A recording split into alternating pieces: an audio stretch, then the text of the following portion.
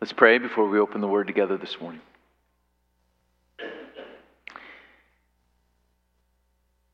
Our Father, we are thankful that you are a God of life, a God who grants life. We pray even this morning that through this living Word, that we would know life and know it abundantly. We pray this in the strong name of Christ. Amen. Hebrews chapter 8, verses 1 through 13. This is a holy, inerrant, sufficient Word of God. Now the point in what we are saying is this. We have such a high priest, one who is seated at the right hand of the throne of the majesty in heaven, a minister in the holy places, in the true tent that the Lord set up, not man. For every high priest is appointed to offer gifts and sacrifices. Thus, it is necessary for this priest also to have something to offer. Now, if he were on earth, he would not be a priest at all, since there are priests who offer gifts according to the law. They serve a copy and shadow of the heavenly things. For when Moses was about to erect the tent, he was instructed by God, saying, "See that you make everything according to the pattern that was shown you on the mountain. But as it is, Christ has obtained a ministry that is as much more excellent than the old, as the covenant he mediates is better, since it is acted on better promises. For if that first covenant had been faultless, there would have been no occasion to look for a second.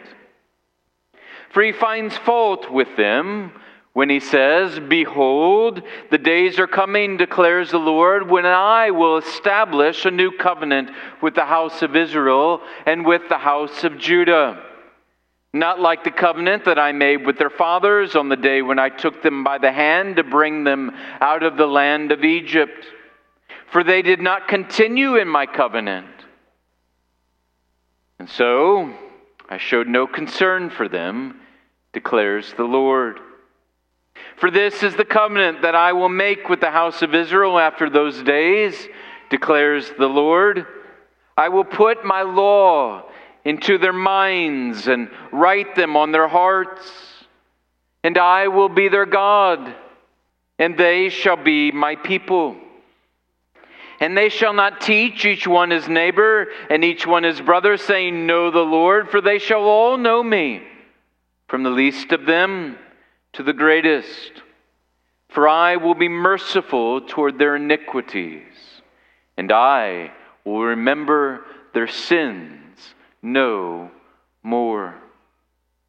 And speaking of a new covenant, he makes the old, the first one, obsolete.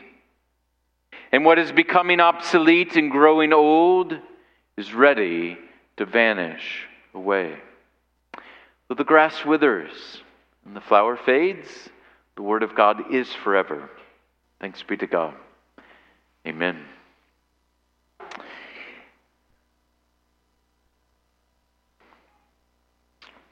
It's a very direct beginning to this passage.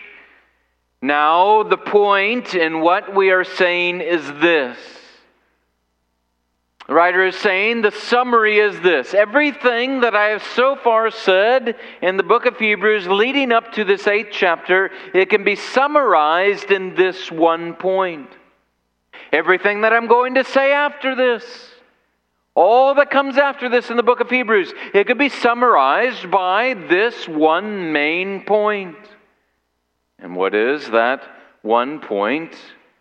We have such a high priest, one who is seated at the right hand of the throne of the majesty in heaven.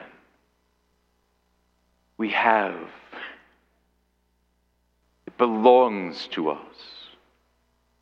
We have a high priest. This is our high priest, one who is different from all that have come before him, this one that is seated at the right hand of the Majesty in heaven. He's ours. We have him. First, notice that our high priest is equal with the Father. He's equal with the Father. It's no small thing to say that he is seated at the right hand of the Majesty on high. He is at his right hand, the one who is seated at the right hand of the throne of the Majesty on high, the Majesty on high being God the Father. This is no small thing to say to a monotheistic people. Think about Psalm 110, which the writer of Hebrews has quoted so many times. The Lord said to my Lord, sit at my right hand until I make your enemies a footstool beneath your feet. Or think about the scene in Revelation 4, that great moment when John is caught up in a vision and he is led before the throne in heaven, the very throne room in heaven. And he says, behold, a throne stood in heaven with one seated on the throne. And around the throne were 24 elders, and those 24 elders are taking their crowns and they're throwing them at the feet of the one who is seated upon the throne. And there are 4 living creatures with eyes all around them that are around the throne. And there is thunder, and there is lightning, and there is the sound as if the roaring ocean is there before the throne. And you hear them calling out night and day, worthy are you, our Lord and our God, to receive glory and honor and power. For you created all things, and by your will they existed and were created. Our high priest is seated at the right hand of the Majesty on high. He is very God of very God. He's equal with the Father. When you approach the Father in prayer, as Jesus taught us to pray, Our Father who art in heaven. When you approach the Father in prayer in the very name of Jesus, who is very God of very God, you can approach the Father with absolutely no fear. Because the way made for you is made for you by very God of very God. Think about that scene back in Exodus when the Israelites go to Mount Sinai and God is on the mountain in that glory cloud, and it is a picture where there is thunder and lightning and there is roaring, and the Jewish people say, we can't go up there. Moses, be a mediator for us. You go up there. But notice the scene in Revelation with John. There's no qualms. Same scene, thunder and lightning and roaring. But he can draw near. Why can he draw near? Because of the Son. His high priest, who is very God, who is not only God, but he's your Savior and he's your friend if you're in Christ Jesus. It's made possible by our second point. You'll notice our high priest accomplished all. Our high priest accomplished all. As he's enthroned, he is seated. Remember, as we just talked about last week on Good Friday, when he hung upon that cross, the Lord Jesus, and some of his final words on the cross, he will cry out and he will say, "It is finished." And truly, indeed, it is finished. His atoning sacrifice for sinners accomplished all. It was accepted, and thus he sits.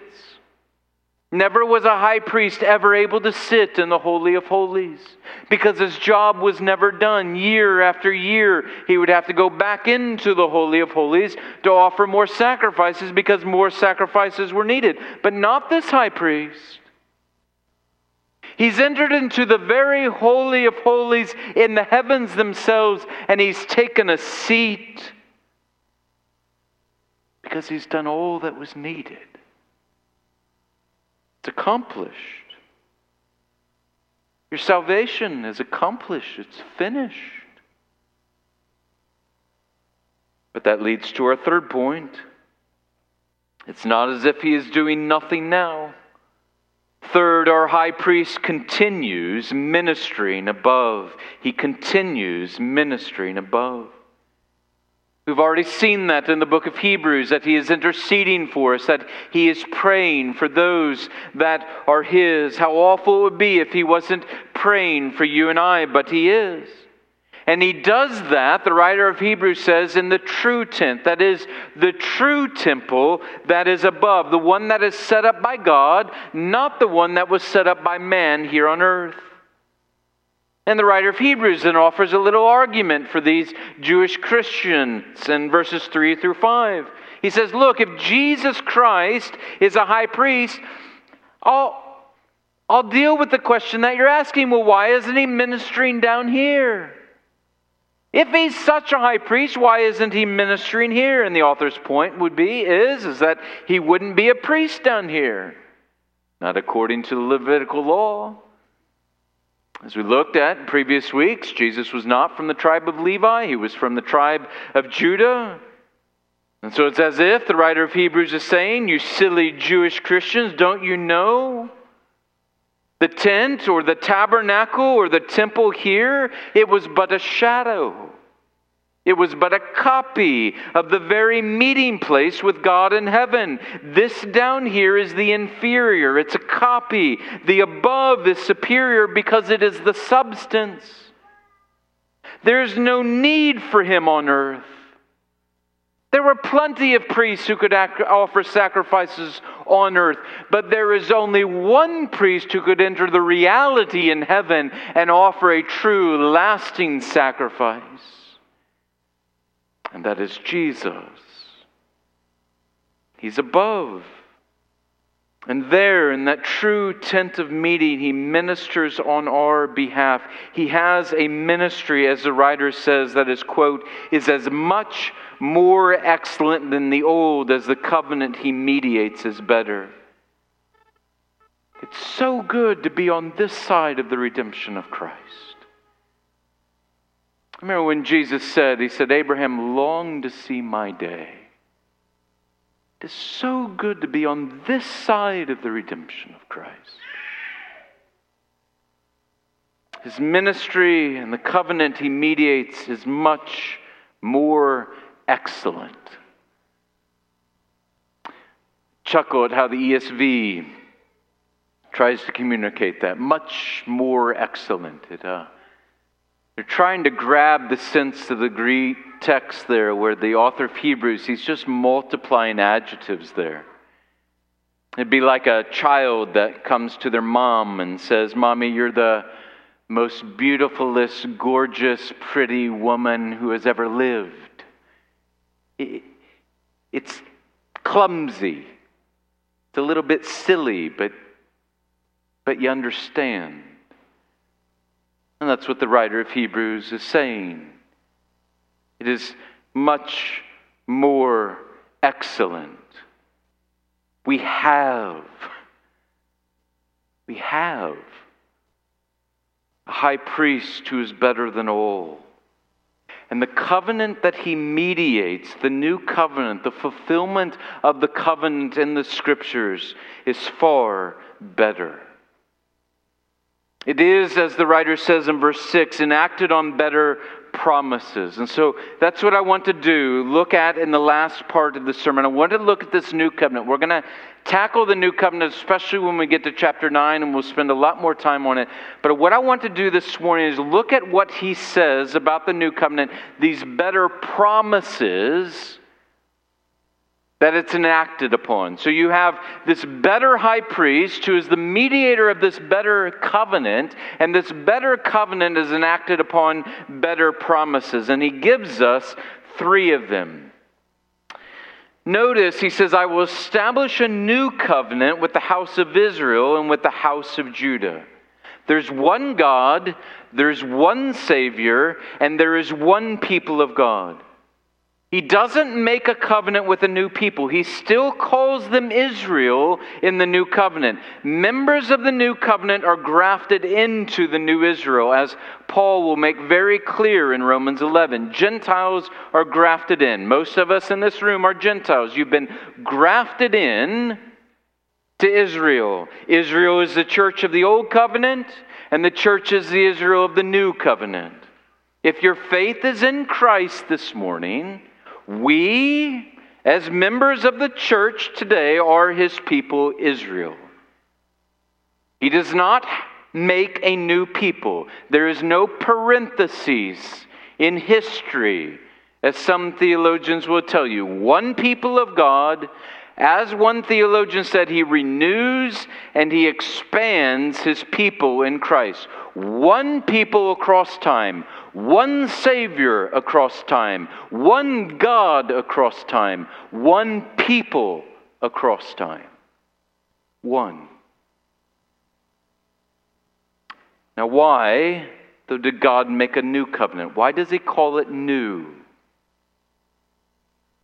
Well, covenant is making a pledge with attendant blessings and cursings attached to it. We could say it's a binding argument or binding agreement. And the author says in verse 7 that the old covenant had faults. Not that there was something wrong with it, but rather it was something the nation of Israel could not keep. Verse 9, they did not continue in my covenant. And he's speaking specifically about that old covenant, the Mosaic covenant, as he talks about leading them out of the land of Egypt here. The people of Israel time and again went chasing after other gods, and they broke the covenant time and time again.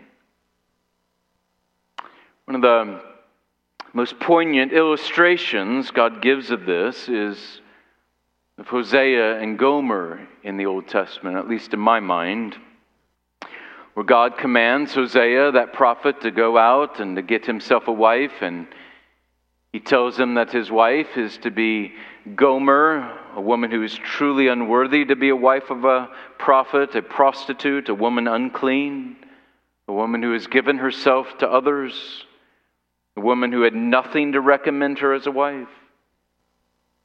And so it was true of Israel. The people of God, they were unclean. They had worshipped other gods. They had nothing to recommend them as the chosen ones of God. And yet God still took them and He still made them His own. You often hear people say that the old covenant is all law and no grace. No, it's all grace. It began in grace and it continued in grace. Hosea took Gomer in and he made her his wife. He provided for her. He nurtured her. He loved her. And yet time and again she would leave the safety. She would leave the provision of his love. And she would run off with other men doing that which should not be done. And so God says through this living illustration, Israel has done this to me time and time again. They've broken the covenant. All that He called her from and all that He provided for her, and yet time and time again she would go whoring after other lovers. The writer says in verse 9, for they did not continue in my covenant, and so I showed no concern for them, declares the Lord. They broke the covenant by their sin, violating it time and again, and so the nation was defeated time and again and will eventually be carried off into exile. The old covenant was less excellent. It was faulty, the writer says in verse 7. Not that it had error, but rather the people of Israel were unable to fulfill it. The covenant itself was good. The law itself was good. But it was made up of external laws and external rituals. And the people of Israel, as Jeremiah will say in Jeremiah 17, they had deceitful hearts. All men are born into this world with deceitful hearts. The heart is deceitful above all else and desperately sick. And so they could not keep that law. The new covenant is better. Why? Because it has, as he says in verse 6, better promises. 3 better promises of the new covenant that our mediator, our high priest mediates. First, the promise of the new covenant is that it is internal. It's internal.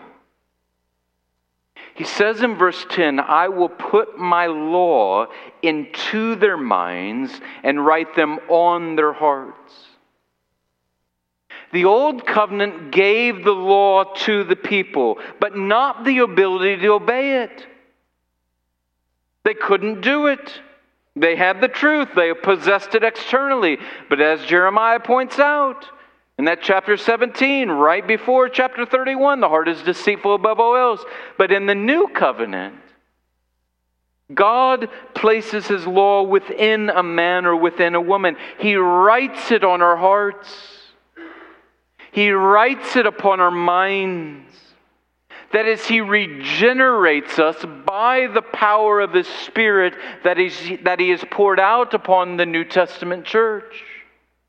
And He takes that heart of stone and He turns it into a heart of flesh. We're born again. Our hearts are made new. 2 Corinthians 5:17, therefore, if anyone is in Christ, he is a new creation. The old has passed away. Behold, the new has come. It's internal. As Stephen Myers said, God will literally rewrite the hearts of His people. This is a far better promise.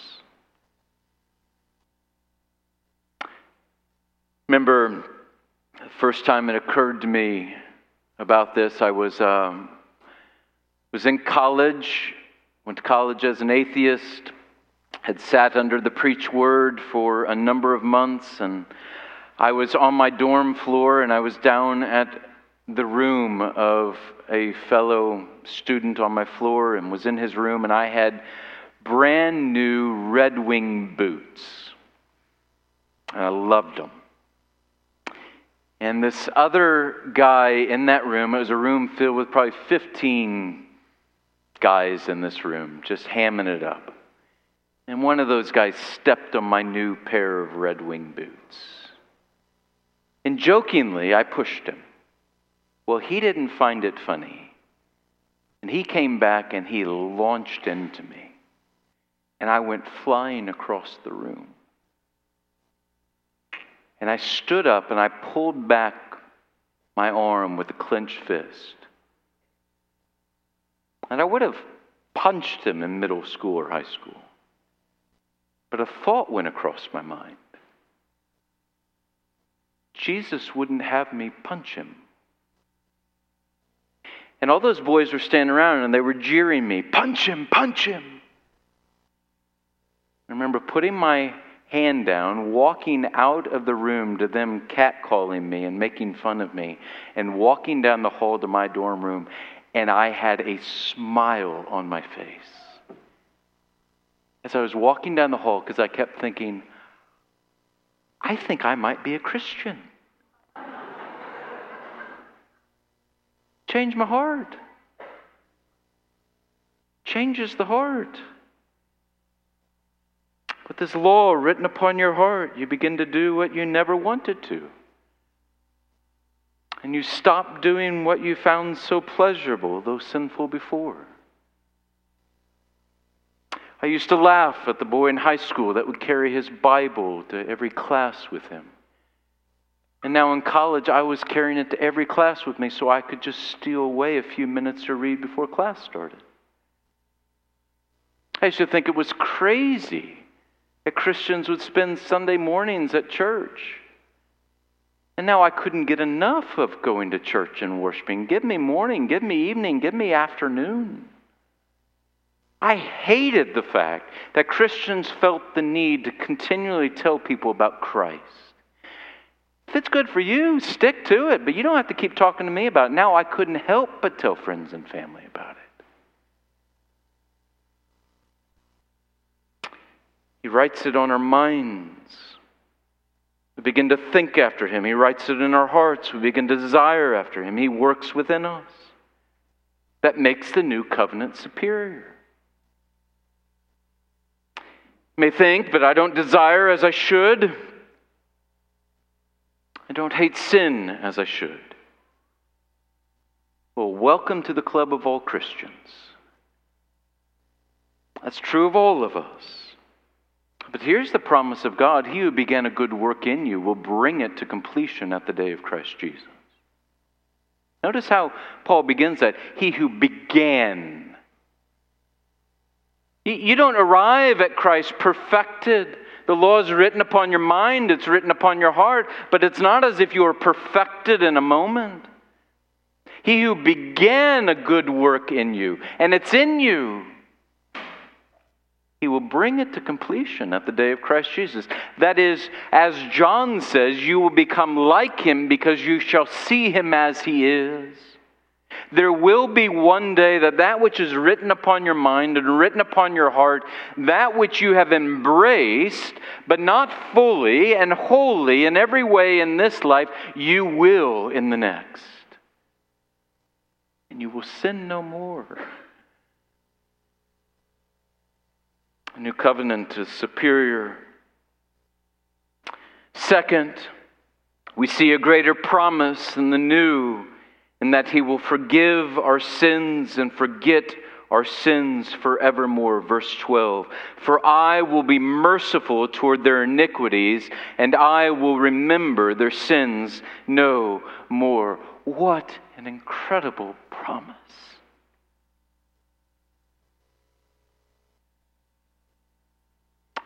We have a God who forgives our sins and forgets our sins, if we can say it that way. Here's forgiveness that carries with it no charge. It is complete, full, unsullied forgiveness. This word that's used for merciful here, the root word of that word is the same word that is used to speak about the mercy seat in the Holy of Holies, where that high priest would go into the Holy of Holies and he would sprinkle the blood on the mercy seat. Well, Jesus has gone into the Holy of Holies. His blood has been shed. And so God is everlastingly merciful towards you if you are in Christ. Such forgiveness that our sin is never brought back up. It never bubbles to the surface again to be held against us. You've experienced this maybe with a sibling, maybe with a friend, maybe with a child, maybe with a spouse, where you have sinned against them, maybe even committed a pattern of sin and they forgave you. And yet it comes out in conversation, often in a heated conversation. It's wielded as a weapon. Not with God. Or maybe subconsciously, you find that those close to you are a little more reserved with you because of something that you did or something that you left undone. Not with God. There are also sins committed in the past that you are unaware of. A time that you injured someone, and they bring it up years later. You didn't even know about it. Had this happen just a few months ago to me. I had a ruling elder call me, or he texted me first, or he shot me an email and said, "Jason, can we have a phone call?" I said, "Yes, I'd be happy to." And set up a phone call, and he told me on the phone call, this was a man I served with 18 years ago. He told me for 18 years he's been carrying around pain because of something I said to him. I don't remember saying it. I'm sure I did. For 18 years. It comes out of nowhere. I'm glad He called. I'm glad He told me so I could ask for forgiveness. But with God, there will be no surprises brought up from the past. Not with God. I will be merciful toward their iniquities, and I will remember their sins no more. Psalm 103, as far as the east is from the west, so far does He remove our transgressions from us. The old covenant was not bad, but the new covenant is so much better. The old has become, as the writer says, obsolete because Christ has fulfilled everything it pointed to. And that leads to our third and final better promise of the new, and it is this: He will be our God and love us forever. He will be our God and love us forever. In Christ, we are told, verse 10, God will be our God and we shall be His people forever. This covenant can't be broken. In Jeremiah 31, the passage that all of these verses are quoted from, God says in verse 3 of Jeremiah 31, I have loved you with an everlasting love. Therefore, I have continued my faithfulness to you. It's an everlasting love. He says in verse 36, God says in the new covenant, if this fixed order departs, meaning the sun and the moon and the stars, if this fixed order departs from before me, declares the Lord, then shall the offspring of Israel cease. He says in verse 37 of chapter 37 of Jeremiah, if the heavens can be measured and the foundations of the earth below can be explored, then I will cast off all the offspring of Israel. It's God's way of saying to you and I in the new covenant, it's impossible. It can't happen.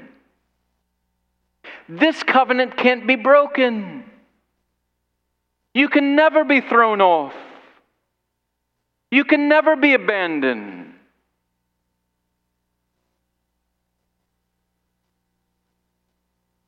Do you know that, Christian? Do you know that?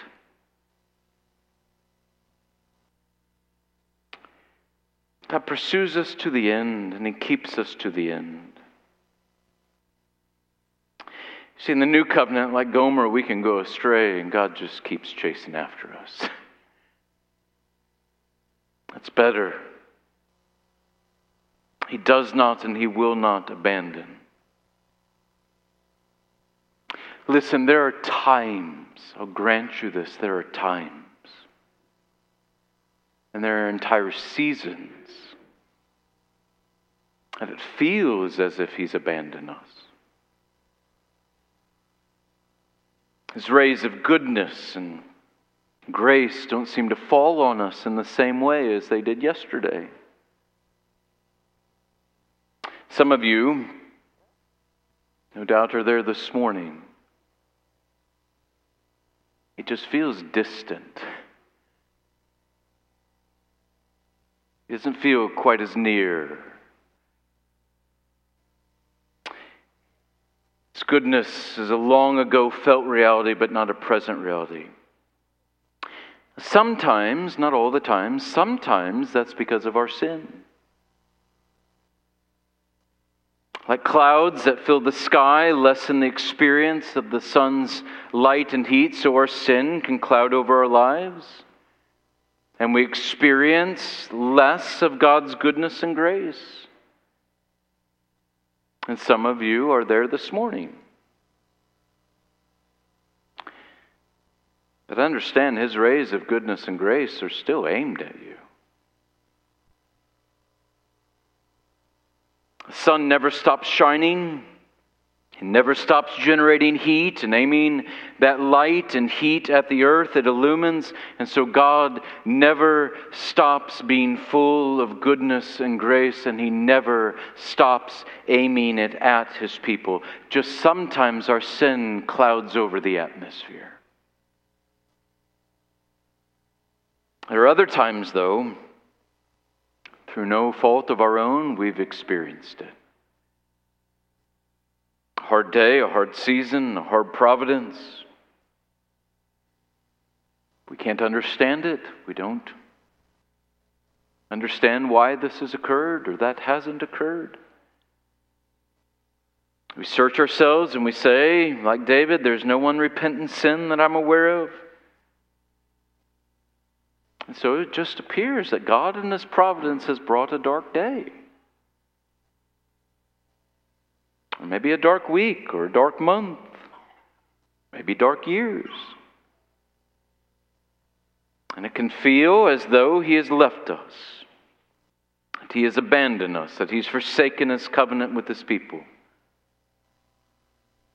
But it's not true. It can't be true. Because He's bound Himself by covenant oath. It's impossible, as the writer of Hebrews said, for Him to lie. What goes through my mind in seasons like that is what the Reformers used to often say as a battle cry during the Reformation, post tenebras lux. Light after darkness.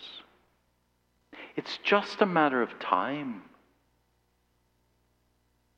Light comes because it's always aimed at His people. The new covenant guarantees this. God is good, and He does not abandon His people. You can take that to the bank. Not sure if you saw it this week, but our sister church, Covenant Presbyterian in Nashville, Tennessee, had the school attached to it, and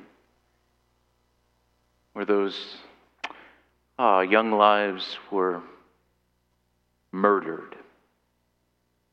And those adults were murdered. The Covenant School gathered together for the very first time on Monday for chapel. They gathered there at Covenant Presbyterian Church for chapel. And after all of these dark days over these last couple of weeks, right in front of the chapel door, the sanctuary door, these beautiful doors that go into the Covenant Presbyterian Church, they're all getting ready to walk in.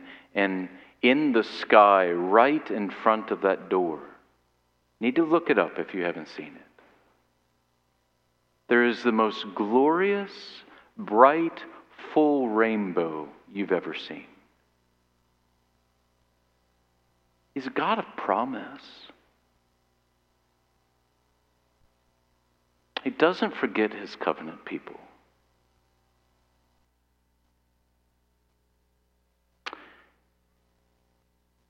If you are His forever. I will be their God, and they shall be my people. Will, shall. Dear Christian, in the new covenant, He has loved you with an everlasting love. Gerhardus Voss so wonderfully said, I think better than anywhere I've ever read it. He said this, the best proof that He will never cease to love us lies in that He never began. What we are for Him and what He is for us belongs to the realm of eternal values. Without this, we are nothing. In it, we have all. He never began to love you. He's always loved you if you are in Christ. So He'll never stop. It's a promise of the new covenant. It's a better covenant with a better mediator, a better high priest. Let's pray.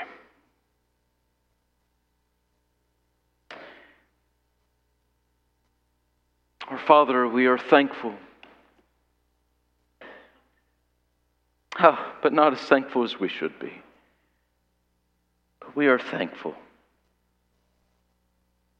for the blessings of the new covenant, for a high priest that has secured it for us, who even now mediates it on our behalf. And that we are on this side of His coming as the great high priest who offered Himself for sinners. Thank You for being such a merciful, loving, gracious God to sinners such as us. May we rejoice in the glory of You, our God, and the glory of our salvation today.